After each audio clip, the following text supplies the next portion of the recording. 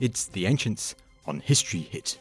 I'm Tristan Hughes, your host, and in today's podcast, where we are continuing our Ancient Americas series, we're releasing 2 episodes this week because it's a special ending to our mini-series all about the Ancient Americas this August. It's been wonderful to see how well-received episodes like the Maya calendar, Teotihuacan, and the Olmec heads have been. And don't you worry, we've got a few more episodes being released all about the Ancient Americas because it is such an extraordinary area of our ancient world. Today we're heading to South America, to northern Peru, to the second most well-known pre-Columbian culture from this area of the world.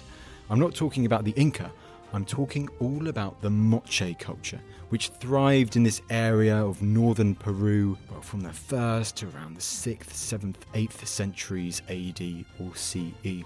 And to talk all about the Moche culture today, I was delighted to get on the podcast Dr. Jeffrey Quilter from Harvard University. Jeffrey, wonderful to get him on the podcast. He's a lovely guy and he knows so much about the Moche culture, about their ceramics, about how they lived, about the whole nature of the Moche society, what we know, what we're still learning from the archaeology, and why it's such an exciting area of archaeology for those looking to study this area of the ancient world in the years ahead. So without further ado, to talk all about the Moche culture, here's Jeffrey.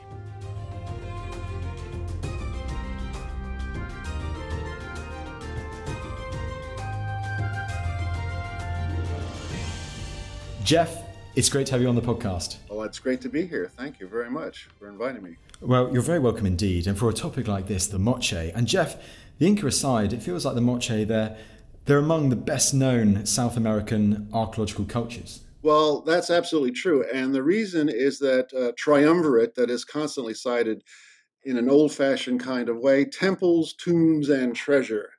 And one more thing, which is the ceramics or the pots. And as early as the 19th century, a rather famous chap named Ephraim George Squire, who did pioneering research in North America, Central America, and South America, was the first person in the Anglo world to note these spectacular ceramics that he found on the north coast of Peru. And so, well, you mentioned Peru there, so let's set the scene with the background straight away. Whereabouts in the Andes in South America are we talking when talking all things Moche? Well, the Moche are part of a larger world, which we call the Central Andes, because it encompasses much more than just one country. And it's usually defined as the footprint of what we know as the Inca Empire. So from the tiny little bit of southern Colombia, along the western coast of South America, all the way to about 200 miles into the coastal Chile, and from the Pacific coast as far east as northwestern Argentina. So it was a huge area. A colleague of mine once said that if you place the Inca Empire's footprint on Europe, it would stretch from London at one end and Tehran at the other. And in the same sense, and when you think of that area in the old world, the diversity of cultures in any one time, not to mention through time, is enormous, including hundreds of languages and hundreds of ethnic groups. And the Moche were one of them, although the term itself is an artifact because we don't know what they call themselves. Lots of scholars call them Moche, some call them Mochica.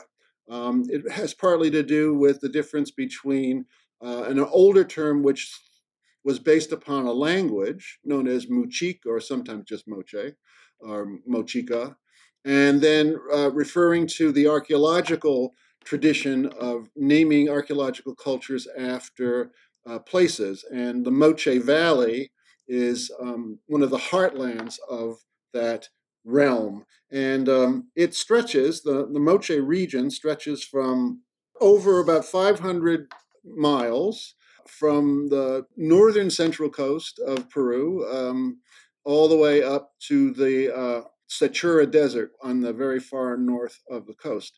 The heartland, however, was 3 or 4 valleys around the modern city of Trujillo, named after the Spanish named it after the Trujillo in Spain, Pizarro's birthplace, and up north to another city known as Chiclayo. And I think one important thing to realize is that this is mostly a coastal and desert culture. The coast of Peru is a desert because of the Humboldt or Peruvian current, the cold water current that runs along a good section of northern Chile and most of Peru. And that creates a desert on the coast. The rains fall in the highlands, the second highest mountain range in the world, the Andes. And then on the other side is the tropical forest. So those are the three large climatic and geographical and environmental zones of the region. The Moche were mostly on the coast, and they were dependent upon irrigation, agriculture based upon the rivers that came from the mountains down to the ocean. Those valleys can be imagined as a thin river coming out of the mountains and then spreading out in a fan like shape as they enter the coast. And it was in those fans, in particular, that the Moche prospered and did their thing. So did they almost, in a sense, if we're talking about some 2,000 years ago, was their irrigation techniques, did they almost manage to farm this desert-like topography by the coast? Mm-hmm. Oh, yes. Irrigation, the exact date of early irrigation is, again, always under investigation and always being revised. But the evidence seems to be that as early as the late pre-ceramic period, so around about 1500, 1800 BC, irrigation was already being used. It grew in its complexity and extent, of course, over the years. Wow. Well, there you go. We'll get more into that as the podcast goes along, no doubt. But let's keep on a bit more of the Moche and the early story of the Moche, because what precedes the Moche or the Moche in this part of the world? What do we think? I'm going to let you go crazy here, Jeff, but because I know there's a bit of debate, there's a bit of mystery around this part. Well, I think part of the reason why I'm interested in the Moche is because they are a strictly archaeological culture. So everything we can say about them is based on archaeology. There's a little bit we can say based upon extending back from the historic period, but since the Moche were defunct by about 900 AD, that's a long period of time before the Spanish arrive, and therefore a long period of time before we have written records, because the Moche did not have any form of writing.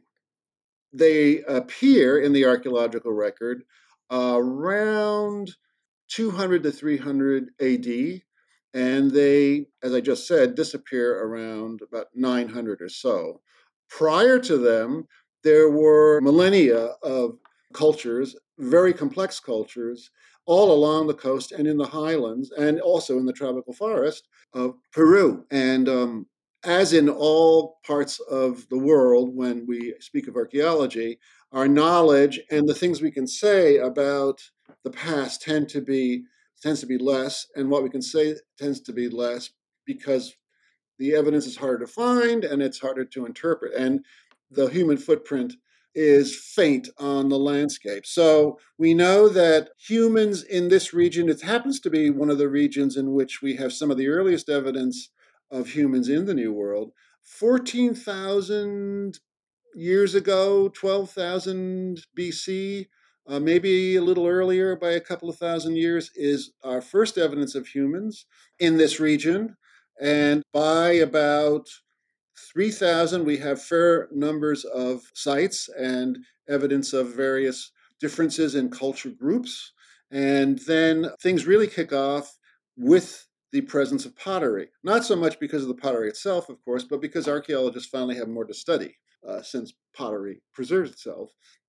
That's called the initial period. I think one thing to keep in mind is that Peruvian and Andean archaeology tends to be based upon concepts of periods of integration in which large areas of the Andes were sharing common ideas, sometimes united under a common political system of some sort, like the Inca at the end, and then periods when there was more regionalization. And even though the Moche stretched over a goodly stretch of about 500 miles of coast, they're in one of those regional periods. We call it the early intermediate period because they were preceded by something called the initial period when the ceramics first get used. And it's at that time that we get huge temples, elaborately painted and decorated, and with lots of evidence of rites and rituals and religious ideas. And that system was around for, about 1,000 years or more. And then there was a consolidation of one of these centers, known as Chavín de Huántar, located in the central highlands of Peru, which seems to have created a religious system and a pilgrimage center that helped to unite or unify in one way or another lots of different peoples in different parts of Peru. And that Chavin culture was very influential, as I said, over a long period of time, from about 800 BC to about 1 AD is the general time period, which we call the early horizon. And then Chavin stops. It falls apart. The center is abandoned. It's a spectacular sight to see in the highlands of Peru near the city of Huaraz. And we know that we have this image from the archaeology of barbarians camping in the Forum, just like in Rome, happening at Chavin. So whatever Chavin was falls apart. And then there's this sort of dark age where things are rather unclear as to what happens. And out of this come the Moche eventually. Why did Chavin collapse? Well, as in many things, we really don't know. But there are lots of ideas. One is, and of course it's a commonly used idea, was that there was some major environmental change. Perhaps a series of massive rain events on the coast and droughts in the highlands due to the fluctuations in the Humboldt Current when it's overridden by warmer waters, known as an El Nino event, something I think more and more people are becoming aware of, which actually a lot of that basic research was done off the coast of Peru. Out of that dark ages of uncertainty and obscurity in terms of the archaeology, we get the Moche. And there are a couple of earlier cultures before them, one called Salinar and one called Gallinazo, that seem to be predecessors and also overlap with early Moche. They seem to overlap with the early Moche, but it's the Moche of those cultures, Jeff, that really rises to the fore. So I'm guessing we're not quite sure, therefore, what happens to the Salinar or to the Gallinazo cultures, do we? Yes, Salinar seems to be earlier and is defunct probably, apparently, before Moche. Gallinazo seems to have been some kind of rival, and part of the problem is that we know these cultures, again, primarily based upon ceramics and sites, so relationships, political and social relationships, are much harder to detect. There does seem to be some evidence of conflict between Gallinazo, which was based on a very large site in the Viru Valley, with the our original Moche, at least what we think of as the fairly early Moche, located in the Moche Valley and in the Chicama Valley to its north. So we should keep in mind that these valleys they're like rungs on a ladder if you look at the coast of Peru. And so we have these roughly parallel river valleys with desert in between them. Right. Well, okay. Well, let's delve into the Moche world itself now. And huge area, as you were saying. But do we have any idea, therefore, about the political structure of the Moche, how these people interacted with each other? What do we know about how they lived, how they interacted? Yes, well, that's one of my favorite topics. And there's been an evolution of thought in this. And again, it's based upon the fact that we only can understand these archaeologically. So, as is the case, I think, in most scholarly studies, the more we know, the more complicated things seem to get. So let's say in the 19th century, in the late 19th century, we didn't even know that the Moche were a separate culture. They were combined and thought of as part of one large culture on the north coast of Peru based upon who the Spanish encountered and talked to in the region. The Inca only conquered the north coast of Peru very briefly, maybe less than a century before the Spanish arrived. And the Inca told the Spanish that there had been this previous culture called Chimu, the kingdom of Chumor, actually, that they had conquered. And so we knew that. And so any artifacts that were found that were not Inca on the north coast of Peru were called Chimu. But soon, even in the 19th century, it became clear that there was a ceramic style that seemed to be distinct within this Chimu culture, and that was called Proto-Chimu. And it was only until the 1930s and 40s that a really remarkable man named Rafael Larco Oile is the Spanish pronunciation. We would pronounce it Hoyle, who was a hacienda owner in the Moche Valley. So he was in prime location. And he was the first person to distinguish Proto-Chimu as Moche. So the concept of Moche only began then. And he thought of Moche as a single state that stretched from those 500 miles throughout the coast of Peru, and that he was working, of course, on models in late 19th century, and because he was an older man, even in the 30s, and early 20th century models of large state systems in which the religious system and the political system are all very much modeled on Europe. Now, through a lot of research, we know things are much more complex. This was a culture that lasted for several hundred years. We can't assume that it was the same at the beginning as it was at the end, which is something that we understand for any culture. Of course, Rafael Larco didn't even have radiocarbon dates, so he was working simply on the basis of what he could interpret from the artifacts. So we now think that, and I think this is one of the most exciting things about Moche archaeology today, is that we now have reached a point where we realize that this was a very complex world. And in some ways, I like to use the model, though it's dangerous to use, it was sort of like the ancient Greek world in which you had something like city-states, and they were interacting in very complex ways, just like we know about ancient Greece, in which you had periods in which certain centers became very powerful, they allied with others, then those alliances collapsed, they conquered others, and so forth. The answer seems to be that, yes, we know a lot, but we also know very little.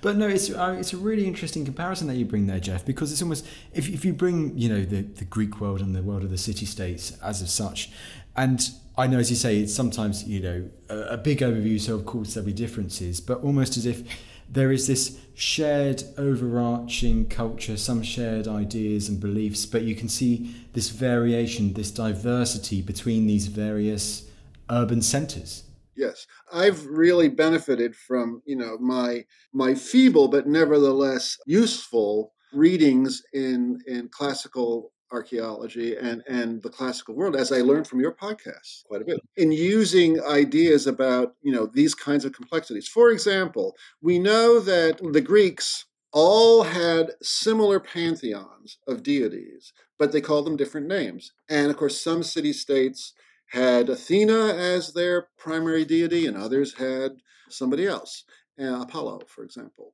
And I think that the evidence is suggesting something similar, again, not exactly, but something similar from the Moche. There was a pantheon of deities, but they got emphasized in terms of who was important and who got a lot of attention, who was the principal deity locally, opposed to somewhere else. It's so interesting indeed, that as you mentioned, that difference but also similarity at the same time. And just so we get a bit more of an idea, these urban centres that these people were based in, what do we know about these urban centres? Because I've got in my notes here the word huaca, and please correct me if I'm saying that wrong, but do explain, yeah. Written as Waka sometimes. Again, they didn't have writing either, so we work as we can with using the European alphabet. Waka is an Inca word, actually, a Quechua word, and it can be glossed as something sacred. It's actually, there are books written about this, and extensive lectures can be given about the concept of waka, and there's lots to be said about it. But in its simplest terms, you can think of it as something that's sacred, powerful. It has a specific use in many parts of Peru as meaning a what we would call a temple mound or a structure of some kind. Sometimes, of course, interestingly, many of these archaeological sites in ruins are considered as powerful and, in some senses, sacred today by local people. So they're respected, and in many cases, in almost all cases.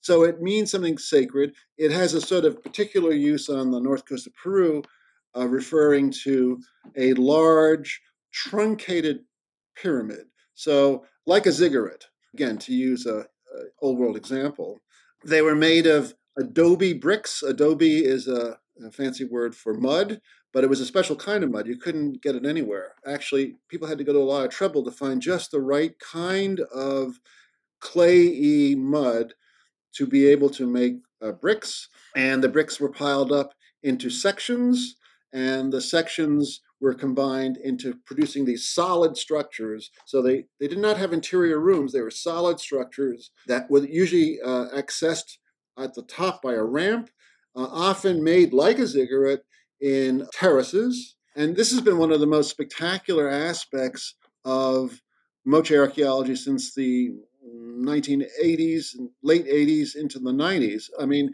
it's amazing. In some ways, it's only been 30 years that Moche archaeology has really exploded in that we've been able to find these massive temples painted in spectacular colors and with amazing figures on them of these deities and other very strange things like warriors marching prisoners to sacrifice. It's just the tops, you know. I mean, one of the things that I'm trying to encourage in people is to, Machu Picchu is high on people's bucket list to go see, but there's so much more to see. And the north coast of Peru is the place to see it because these temples are just spectacular and they're being excavated by Peruvian archaeologists who are doing spectacularly excellent jobs in preserving them and in protecting them so that they can be seen by the public.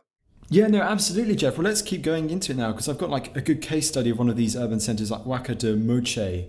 What is this? And talk to us about, so talk to us about like the temples there, but also some of these other key architectural features that you can see at this site, what we know from this urban center. Well, the Huacas de Moche is the largest Moche site that we know of. It has two massive temples that are about 500 meters apart with a huge space between them. And the largest of the two Huacas is called the Huaca del Sol. Again, we don't know what the Moche called it, but it's called the Huaca del Sol, the Temple of the Sun. It's over 1,000 feet long, and it's it's about 100 feet high, and it's this massive building, and it must have taken thousands of people to build it. Except that there's good evidence that these temples that I've been describing were built in stages. So it achieved its greatest height at the end of its use, shortly, whatever, it may have been a generation or two generations, but it achieved its height only at the very end of its growth. And then across the 500 meters to the other side is the Huaca de la Luna, the Temple of the Moon.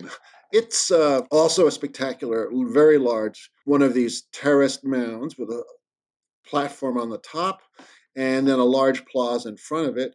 And it's interesting because the archaeologist, the late Santiago Uceda, a wonderful Peruvian archaeologist who spent most of his life excavating in this Huacas de Moche complex, thought that the Huaca de la Luna was probably built first. And it was the main temple there. There's also, between the two Huacas, an urban area, other platforms, other temples, and so forth. But in some ways, the Huacas de Moche is a wonderful site, not only because of its size, not only because of the amazing painted surfaces of these warriors and deities and so forth and so on, but also because it kind of chronicles the whole Moche story.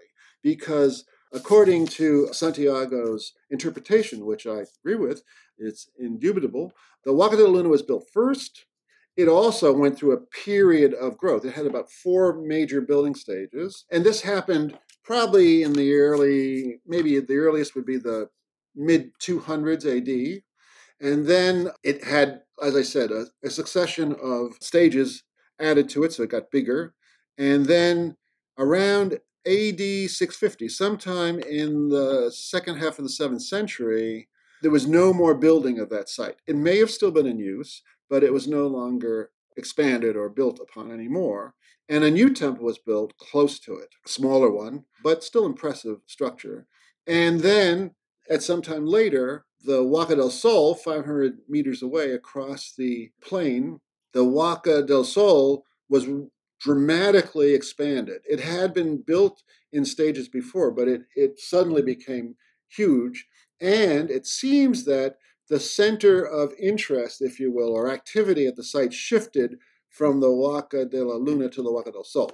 And that the change seems to have been related to different religious practices and probably social and political ones as well, in which the Huaca de la Luna, which was a ceremonial center, they had prisoner sacrifices there, they had large peoples coming in and having big celebrations of various kinds, usually probably fueled by some kind of psychotropic drug, perhaps, or lots of chicha, the maize beer that is often used in Andean festivals today. And those kinds of ceremonies stopped, and a different kind of system, religious system perhaps, political system, was being emphasized more at the other Huaca on the Huaca del Sol. So that's it, except that we didn't talk about the urban area. Well, actually, I'm going to ask to kind of keep on that because you've hinted at, I want to kind of keep on that pre-650 AD Moche time now because I think for the focus of this one podcast. But to kind of keep on the purpose of that, you mentioned these priests, you mentioned all these various rituals and activities that would have occurred at the top of these temples. And there's one piece of artwork that I've got in my notes I'd like you to talk about because it seems to relate very much to this. And this is the sacrifice ceremony. Now, Jeff, what is this and what can we learn from it? Well, let me go back a little bit. This scene that you described, the sacrifice ceremony, was first known primarily from painted pottery and a mural. And it shows a group of deities, mostly anthropomorphic deities. So individuals dressed, some of them dressed like anthropomorphic birds, and a woman. She's clearly anthropomorph. She doesn't have any zoomorphic features, presenting a cup to a larger figure who what used to be called the rayed deity because he has these sort of rays emanating from him in a lot of the art. And the art was painted, as I said, on a mural at a site called Panamarca, which is one of the southernmost Moche Ceremonial Center, and also on pottery, because there's two major kinds of pottery. There's the painted pottery, in which there's very fine line painted images, and then there are sculptural forms in which you have modeled figures. And so there have been studies done that show that this sacrifice ceremony has been interpreted, well, the name changed from the presentation theme because it was based upon the presentation of this goblet to this deity or a priest dressed like a deity. It was changed to the sacrifice ceremony because the initial idea, the initial vision that created this idea of the presentation theme was based solely on the art. There was this major change in Moche archaeology in the late 80s, early 90s, in which we started finding more of these spectacular tombs of high status individuals, elites, kings and queens perhaps, or high priests. And they were sometimes buried, often buried, with the regalia that were seen in these depictions. So one of the key elements in this presentation theme or sacrifice ceremony is a ceremonial cup, which looks like a chalice. I mean, they almost exactly like chalices, interestingly enough, which was interpreted as containing the blood of sacrificial victims. Ooh. And again, piecing together various archaeological researches, the interpretation has been, though there's still a shadow of doubt as to exactly how it might have been, that prisoners were sacrificed. These were probably war prisoners, individuals who were captured in mock battles that were set up in order to make sure that the one team would be the loser, and they were sacrificed, and then their blood was filled with chalice. And we believe, generally, that there were priests and priestesses acting out this sacrifice ceremony, and we also assume that the whole ceremony was based upon a myth, was based upon a religious concept in which the scene is part of a larger narrative, a larger story about, the fundamental ideas in many, many religions, and at least one critical part of those religions is the idea of the either maintenance of the universe or of the regeneration of the universe, which is pretty much the same thing. So we think that's what, at least I think that's what it's all about.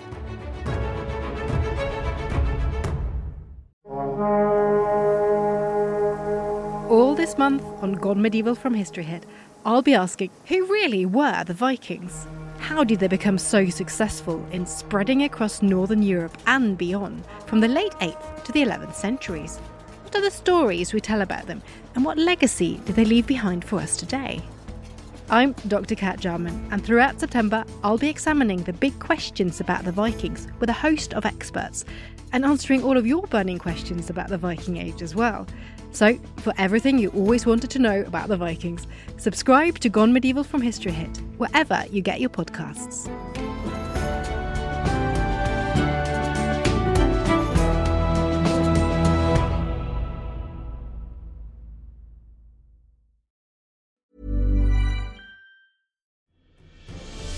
Hi, I'm Eleanor Yanaga. And I'm Matt Lewis, and all this month on Gone Medieval, we're delving deep into the pivotal moment that shaped the destiny of England, the Battle of Hastings. 3 men struggle for supremacy: the Saxon king, Harold Godwinson, The Viking warlord, Harold Hardrada, and the ambitious Norman duke, William the Conqueror. So join me, Eleanor Yanaga, and me, Matt Lewis, for Gone Medieval from History Hit. Listen and follow on Apple, Spotify, or wherever you get your podcasts.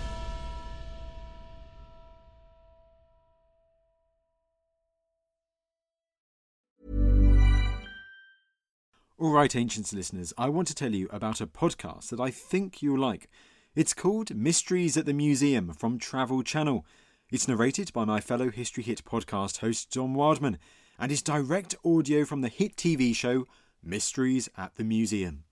Now, on Mysteries at the Museum, Don travels across the US to find the objects that tell shocking stories of American history. You'll hear about the portrait linked to the first bank robbery in American history, and about the failed invention from World War II that became one of the most popular toys for kids. What I love about this podcast is that it's a deep dive into specific objects, revealing the amazing stories they can tell about a person, about a place, or a time in history. It's the detail and laser focus that really resonates with me. Listen to Mysteries at the Museum wherever you get your podcasts.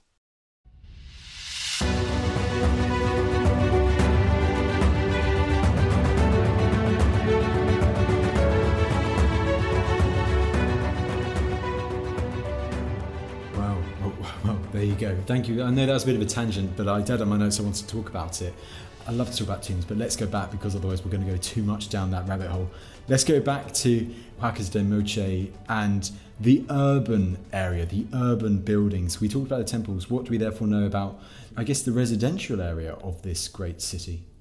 Yes, well, the residential area is, interestingly enough, all close to the Huaca de la Luna, although it's a relatively late phenomenon. In other words, this residential area was not, it's hard to know what the residential nature of the site was early in its history, but late in its history, so maybe in the 6th century or the early 7th century, there was a town or city perhaps with streets in it that consisted of very large compounds. So these would be mud brick walled units that would measure tens of meters on a side and consist of sectors within them of rooms and patios and other spaces. And in them, we found artifacts that suggest daily life. But these were probably elite people. Also, underneath their floors, we find the burials of individuals. So they were buried in their compounds. One of the interesting things is that, again, this is all pioneering work done by Santiago Seda and his team. The compounds seem to be self-sufficient. They seem to be independent units that aren't linked to, in other words, they were set up kind of like cells, which each one was its own thing. European cities and old world cities tend to be organized in terms of districts, in which you have the leather workers in one place, the ceramicists in another place, the potters in another place, and so forth and so on. That doesn't seem to be present at the site. It tends to be each unit produced its own pottery, perhaps. It did its own food preparation. We don't find any evidence of agricultural tools in them, so it means to say that these people were probably high status, and someone was bringing in food elsewhere. I think that's one critical thing. There were these urban areas, but they seem to be, and even the Waka centers themselves had to have been dependent upon rural people because the food was being grown elsewhere. One of the curious things about the largest Waka centers is that they're the end of the irrigation system. So if they're at the end of the irrigation systems, they're actually in the weakest position you could possibly be. Because if you're up valley, you can control the water of the people down valley.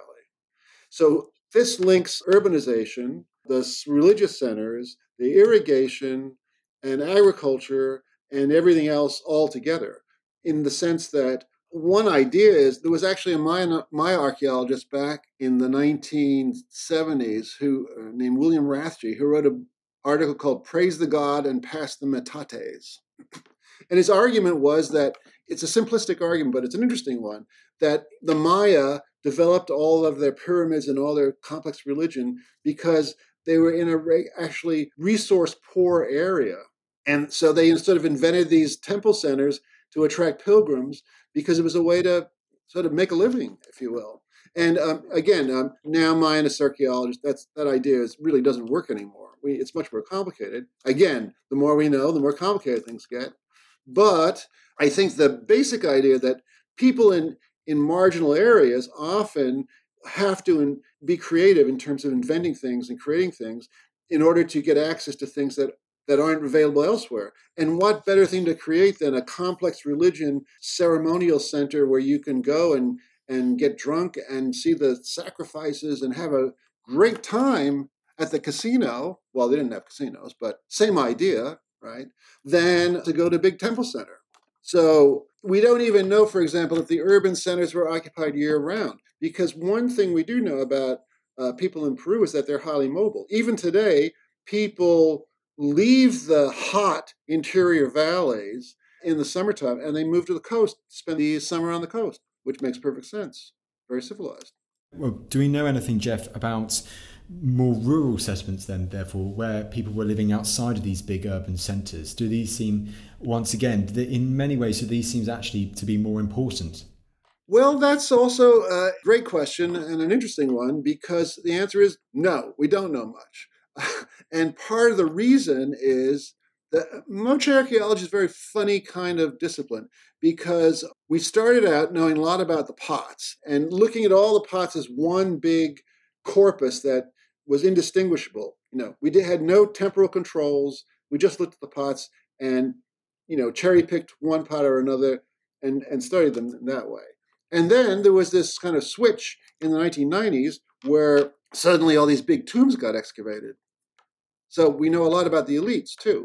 Part of that's because a lot of the archaeologists, there's complex reasons, but one of the reasons is a lot of the archaeologists thought that the looters had gotten all the temples and all the gold and all the big burials, so they never dug these big sites. But then turns out the looters are not any brighter than the archaeologists. They missed a lot of the big tombs, and so a Peruvian archaeologist named Walter Alva in 1987 found this spectacular tomb that was being looted, and that really changed the game altogether. So Moche archaeology, we know a lot about the pots and a lot about the religion in some ways. And we know a lot about the elite, the high-status individuals. We have about 6 major elites that have been excavated. That is the main figure. Sometimes they're buried with their retainers and so forth and so on. What we don't know a lot about is that sector in between, which you just mentioned, which is to say, what were the rural communities like? And the archaeology of that has just not been done extensively. We know a little bit, but not much. Not much, but more to learn in the future, no doubt. But okay then, well, let's move on. You mentioned pots there. We haven't touched the ceramics yet, so let's therefore go on to ceramics, because this feels such an iconic part of the Moche culture, doesn't it? I mean, so what do we know about Moche ceramic production? We know a lot and we know very little. Again, we know how the pots were made. That's to say, how they took the clay and how they made it. They used molds to a great extent. Interestingly, the molds were piece molds, so that it wasn't like you used liquid clay and cast the entire pot. You cast pieces of the pot and then assembled them. That's why we often have moche pots that look similar to one another, because you can use these piece molds that, say, produce a particular kind of body vessel or maybe a particular kind of little ornament that's attached to it. And you can use it over and over again and then paint it differently. The pots are earthenwares, so they're made of a low-fired clay. They're not made of porcelain, or they didn't have glazes. No New World culture at all had glazes until there's some evidence of very late, like maybe late 15th century glazes in New Mexico, but that's it. Otherwise, they were treated with burnishing or polishing that would make them shine. They were slip painted often. Moche pots are distinctive because they were usually made with a sort of red-colored earth, a brown-colored earth, fired in a oxidizing temperature, so the clay would be relatively light-colored. But then usually, for most moche pots, the paint completely covers the vessel.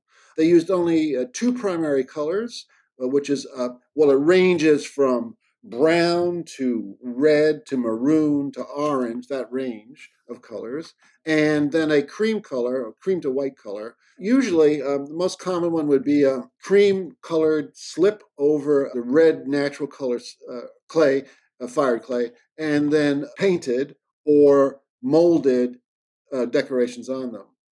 And then, of course, the other thing that's very distinctive about the moche pots is the stirrup spout, which is, to visualize this, imagine a single spout, but at the base of the spout, it divides in two and curves into the body vessel. So it looks like a stirrup. That's why it's called that. And the stirrup spout shape is almost certainly, I would say, I think everyone agrees on this, is an expression of a deep, fundamental Andean concept of dualism. All of the cultures of ancient Peru, and still to this day, have this concept of dualism, two things coming together to form one. Or my colleague Richard Berger, who is an expert on Chavin, and his wife Lucy Salazar Berger, have talked about asymmetric dualism. That is to say, that it's like a yin-yang, although sometimes the yin-yang is imbalanced. So there is a slightly stronger and slightly weaker relationship. But in order to get anything done, in order for anything to happen, in order for the universe to move, there has to be a pair, and they have to relate as individuals that come together as one. Thus, for example, the joining of two tributaries into one river is a key point. Often you find big sites located in those points because it's the union of the two into one. And now the Moche don't seem to be asymmetric dualists, but rather, the equal sides, because the pots have that symmetry. And on the pots are these modeled figures of deities and warriors and many other figures, which of course have what has fascinated everyone from Ephraim George Squire down to today. And let's focus in particular on one of the finest of these Moche ceramic types, which are these portrait head vessels. Now, Jeff, take it away. What exactly are these? Well, the name says it all. Portrait head vessels are these ceramic vessels that are marvels of what appear to be portraiture. Very distinct individuals with features, often, nevertheless, with stirrup spouts on the top of their heads. It seemed like having a stirrup spout was was something that really kind of empowered or imbued the pot with some kind of sacrality. Although some portrait head vessels don't have the stirrup spout. But nevertheless, they seem to represent individuals. Now, again, going back to the theme of the more we know, the less we know, the more complicated things get. It was once thought that any pot that showed a face and most of the head of an individual was a portrait of a specific individual, some ancient Moche person. I think now the general opinion is that things are more, as I said, complex, because if you actually took all the pots in any collection that are supposedly portraits, you would see that some are rather stock figures, some are not very good. There's lots of Moche pots that aren't very good. We tend to see the best ones because museums don't want to show the mediocre ones. They put the best ones out. There are plenty of Moche pots that weren't particularly well done, and some of them don't seem to be portraits. They seem to be basically, sort of cranked out stock images. That's one class. Then there's another class in which there seem to be maybe heroes or characters of some sort. There's a famous one that my colleague Christopher Donnan, who has really been the person who's done the most outstanding work on Moche pots, as well as a master archaeologist himself, is called cut lip, because the individual has a distinctive cut on his lip. And there are actually versions of cut lip, as he's called, in which he's shown as a youth, and then as an older sort of a teenager, and then as a young adult, and then as an old adult. And then he's shown as being sacrificed. Well, if he's sacrificed, I think it's more like Hercules. Maybe it wasn't an individual who actually lived. I mean, who was Hercules anyhow? We don't know. Was he a real person, or was he based on a real person?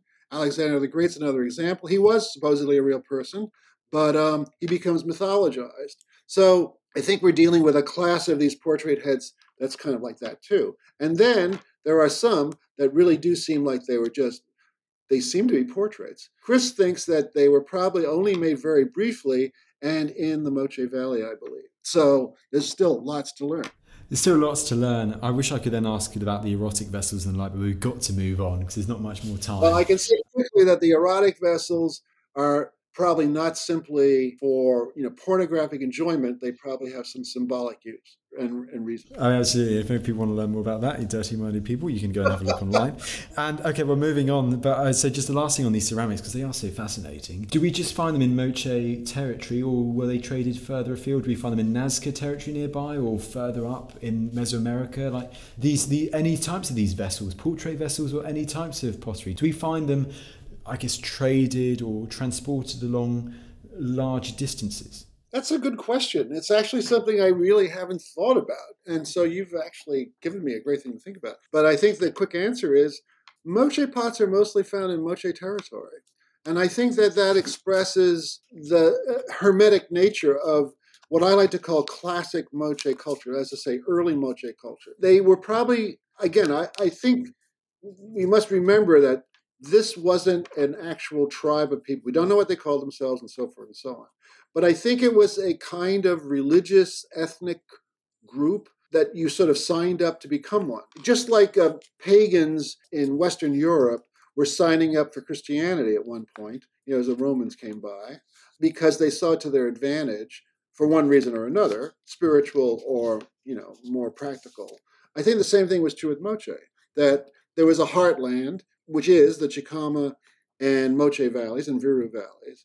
And then there were these regions to the north and south of it in which, people sort of said, hey, we'll do that too, and now we can, trade with the folks down in Chicama or someplace like that. But you don't find a lot of, very few. There are occasional examples. For example, at the great site of Huari, actually a site nearby called Conchopata, in the southern highlands of Peru, the folks that may have eventually conquered or severely influenced the Moche, there are a couple of ceramics that were found that seem to be kind of Moche influenced or inspired, but it's actually quite rare. In later Moche times, we start seeing pottery from elsewhere that is influencing the Moche, but not the other way around. Jeff, this has all been fascinating. I mean, it's just kind of an overview of the Moche. We could talk about so many other things like the burials and so many others. But I mean, to wrap it all up, a nice ending to this pod would be, what do we think therefore happens to the Moche? Let's say in around 650 AD, there seems to be this great change which happens to them. Yes, around in the second half of the 7th century, something happens, and we're not quite sure what it is. Again, a very common trope is to say that, well, there must have been some kind of environmental change. There is some evidence that sometime prior to this, there may have been a series of these mega El Niños, massive floods on the coast and droughts in the highlands, and may have caused a huge amount of uprooting of people, highlanders moving to the coast because of the drought, and coastal people probably were able to handle the El Niños fairly well, but a severe mega one they would have a very hard time with. And they would certainly have a hard time of people coming in who were fleeing drought in the highlands. And then we have the rise of this mega culture, the Wari, as they're known, and based upon the site of Wari in the southern highlands of Peru, not that far from Cusco, actually, the home of the Incas. I said earlier that the Moche are part of this period, the early intermediate period, which is a time of relative regionalization. Well, Wari is a time, the Wari culture starts to spread across the Central Andes, and in much the same way as the later Inca, and in some ways, like the earlier Chavin, they start to create a world in which people are much more interconnected. And it seems that Moche was affected by this. And I am actually a firm believer that Wari dramatically affected Moche. And we're not sure exactly how. Empires are complex things in that they influence folk both in terms of sometimes it's military, sometimes it's commercial, sometimes it's cultural. Again, think of the Roman Empire and how even in very distant lands, I was listening to your podcast about how the Oracle at Delphi, they were at the border of Afghanistan and Uzbekistan, and there were, scripts that someone had gone to the Oracle at Delphi. That's cultural, that it has that kind of reach. And Wari was the same way. It had that huge reach, and it affected the Moche. And it affected it in such a way that the sort of locus of Moche centers shifts from the southern region to the northern region. Because one thing we didn't cover, but it's interesting, is that the Moche region is actually divided into two areas, separated by a desert, the Pampa de Paihan, north of the Chicama Valley. And we know from the colonial times that there were two languages. Now, this is colonial times, but the same area that was the southern Moche, in colonial times spoke a language called Kingam. And in the northern area, north of that Pampa de Paihan desert, in colonial times, the language that was spoken was known as Muchik or Mochi. So there probably were, since time immemorial, these cultural differences between the people on that northern section and the southern section.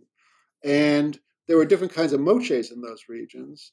There was a period maybe when everyone was sharing similar ideas, but then somehow what Wari was doing, maybe abetted by their alliance with the highland culture in Cajamarca, the scene eventually of where Pizarro captures Atahualpa at the beginnings of the Spanish conquest.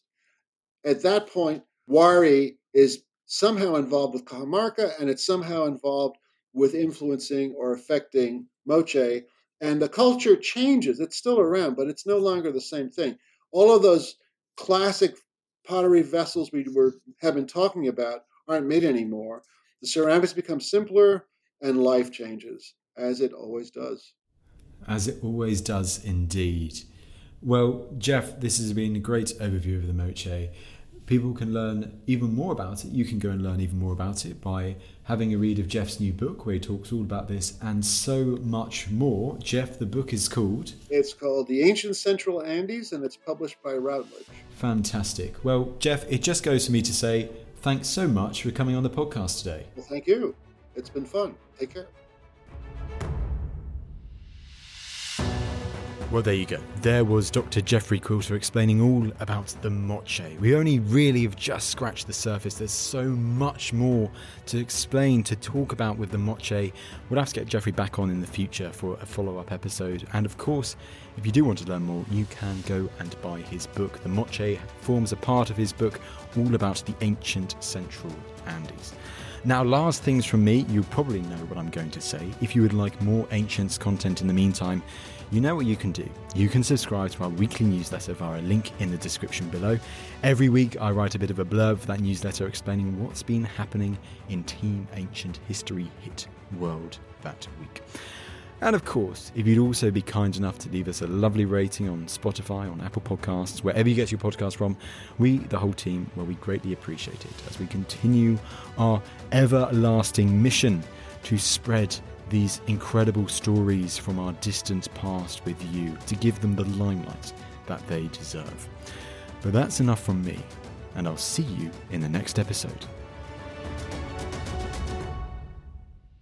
Thank you for listening to this episode of The Ancients. Please follow this show wherever you get your podcasts. It really helps us, and you'll be doing us a big favour. Don't forget, you can also listen to all of these podcasts ad-free and watch hundreds of documentaries when you subscribe at historyhit.com/subscribe. As a special gift, you can also get your first 3 months for just £1 a month when you use code ANCIENTS at checkout.